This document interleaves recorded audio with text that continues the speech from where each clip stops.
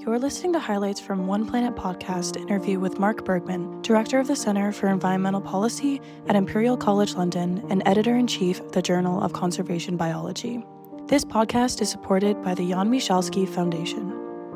You know, the idea of expertise and expert judgment has been around and has been something that society depends upon for a long time, but there have been no serious empirical explorations of who's an expert and what a domain of expertise is and what sort of frailties are experts susceptible to. Those things haven't been addressed in an empirical way until the last 20 or 30 years. Some of this work began in the 50s with Kahneman and Tversky. They began to explore the things that make people misjudge risky situations. And that led to a body of research on who makes good judgments and under what circumstances for things that might affect us in various ways. But these were typically judgments about the probabilities of events and the magnitudes of their consequences. There's a domain in which we use experts to make judgments about future events, the quantities of things that we'll see at some time in the future, or things that currently exist, but we don't know what they are. We don't have time yet to compile the data that we need. And we rely on expert judgments in law courts, but also rely on them. For example, we have a new disease like COVID, and we don't know yet its transmission rates, and yet we have to guess at its transmission rates to make judgments about how best to manage the population, to protect ourselves. And we rely on expert judgments for all of those circumstances, and yet we don't know who the best expert is. Who should we ask? Is it the best credentialed person? Is it the person that most people trust? If you ask two experts and you get two opinions, which one should you use? And so on and so forth.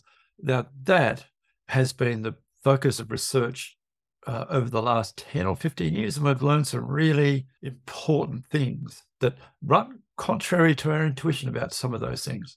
So how do you identify the best expert for the problem at hand? So the fundamental question is, how do you know you have a good expert, or how do you know who the best expert is? And it turns out that a person's credentials or their regard in which they're held by their peers is no guide to their ability to make good judgments, none whatsoever. And that's kind of confronting to the middle-aged experts in society who hold sway in many circumstances when it comes to what we think this fact is or that fact is that we don't yet know or that we need to know. The things that we've learned, and this is not our little group, our group has made some modest contributions. There's been a large number of groups around the world in the last 10 or 15 years working on this, and these are generally very robust results. The first is that your credentials and the esteem in which you're held are no guide to your performance on questions of fact or outcomes of future events. The second thing we know is that you shouldn't ask one person. You should ask a group of people.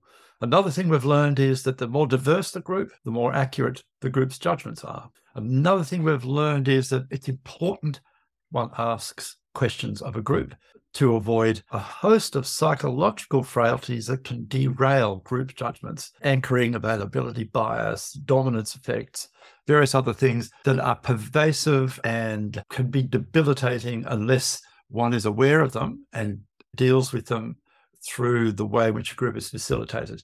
Now, if you do those things, if you say to me, I've got a very good expert here and they're going to make judgments about these facts, I can tell you, well, I can use your expert in my group or not, but I can guarantee that if I get a group of people who understand the data and the jargon and the problem, I will generate answers that are close to the truth and better calibrated, and we will outperform your individual expert consistently and by a considerable margin. And I can do that without knowing who the expert is or what they know. I wonder, are we on our way to winning? This is a story of conservation, and what role does synthetic biology play in conservation? There are probably 5, 6, 7 million species on the planet. We have probably lost in the last couple of 100 years 1, 2, maybe 3% of those. So you might think, well, that's not a lot. But in 200, 300 years, we shouldn't have lost any that we would notice.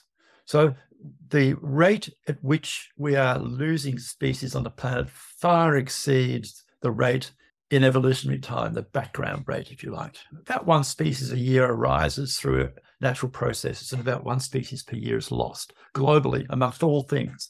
And yet we've lost many, many, many more species than that in the last couple of 100 years.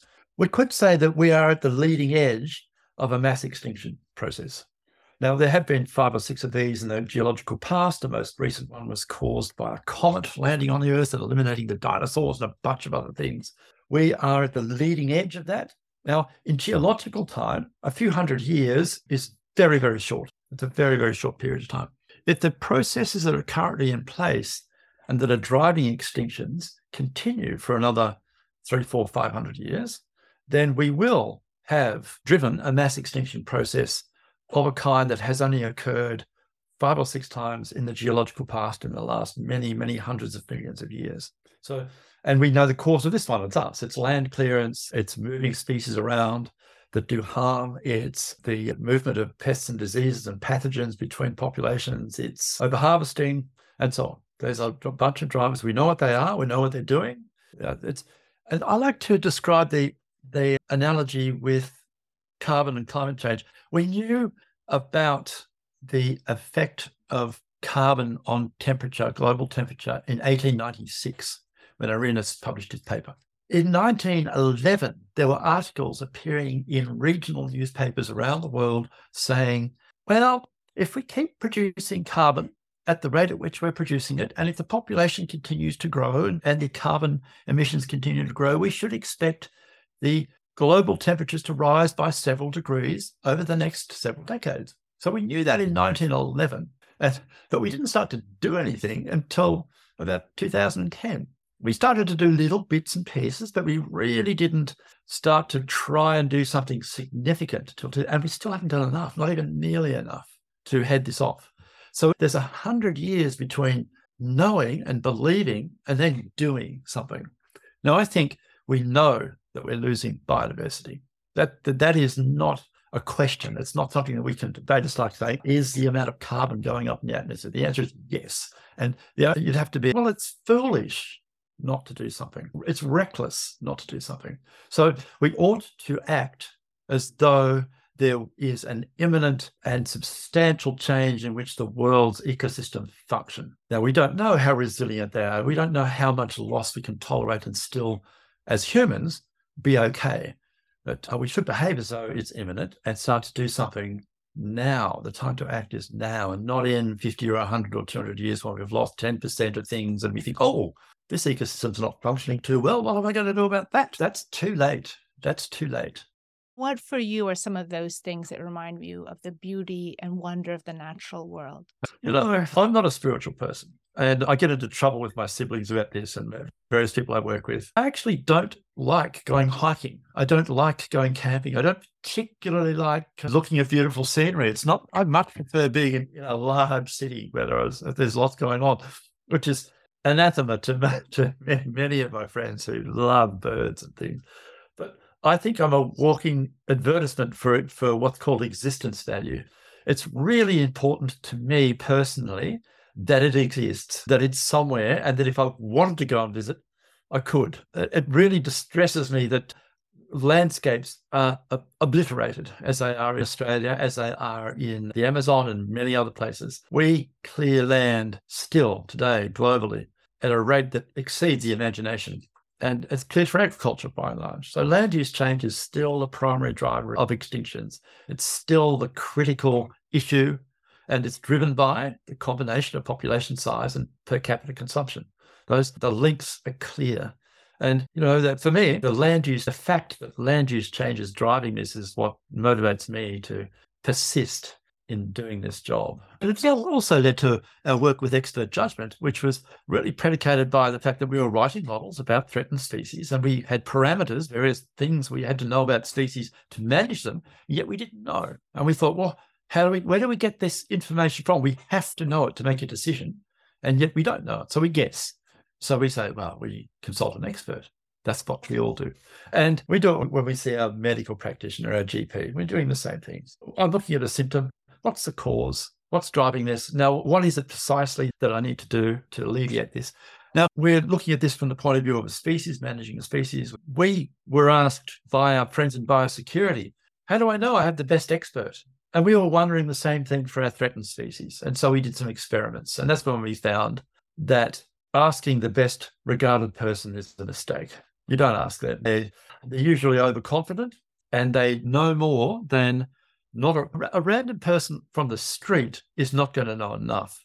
But if you're interested and you understand the data and the jargon, as we spoke about before, then your judgments will be as good as anyone else's. And then I've got a much wider pool of people I can go to, people who are interested, people who profess knowledge and insight. Get them together, talk to them, facilitate the discussion in a structured way and generate an answer. And we did that because we were interested in conservation problems, but it has implications for expert judgment in epidemiology and in medicine, in dentistry, in social security, in national security, in geopolitics. These same questions and these same constraints arise. And so the results of that work are much more generally useful than just conservation. We hope you've enjoyed this program and listening to the highlights of this podcast. If you'd like to get involved in One Planet Podcast or learn more about environmental projects, click on the subscribe button. Thank you for listening.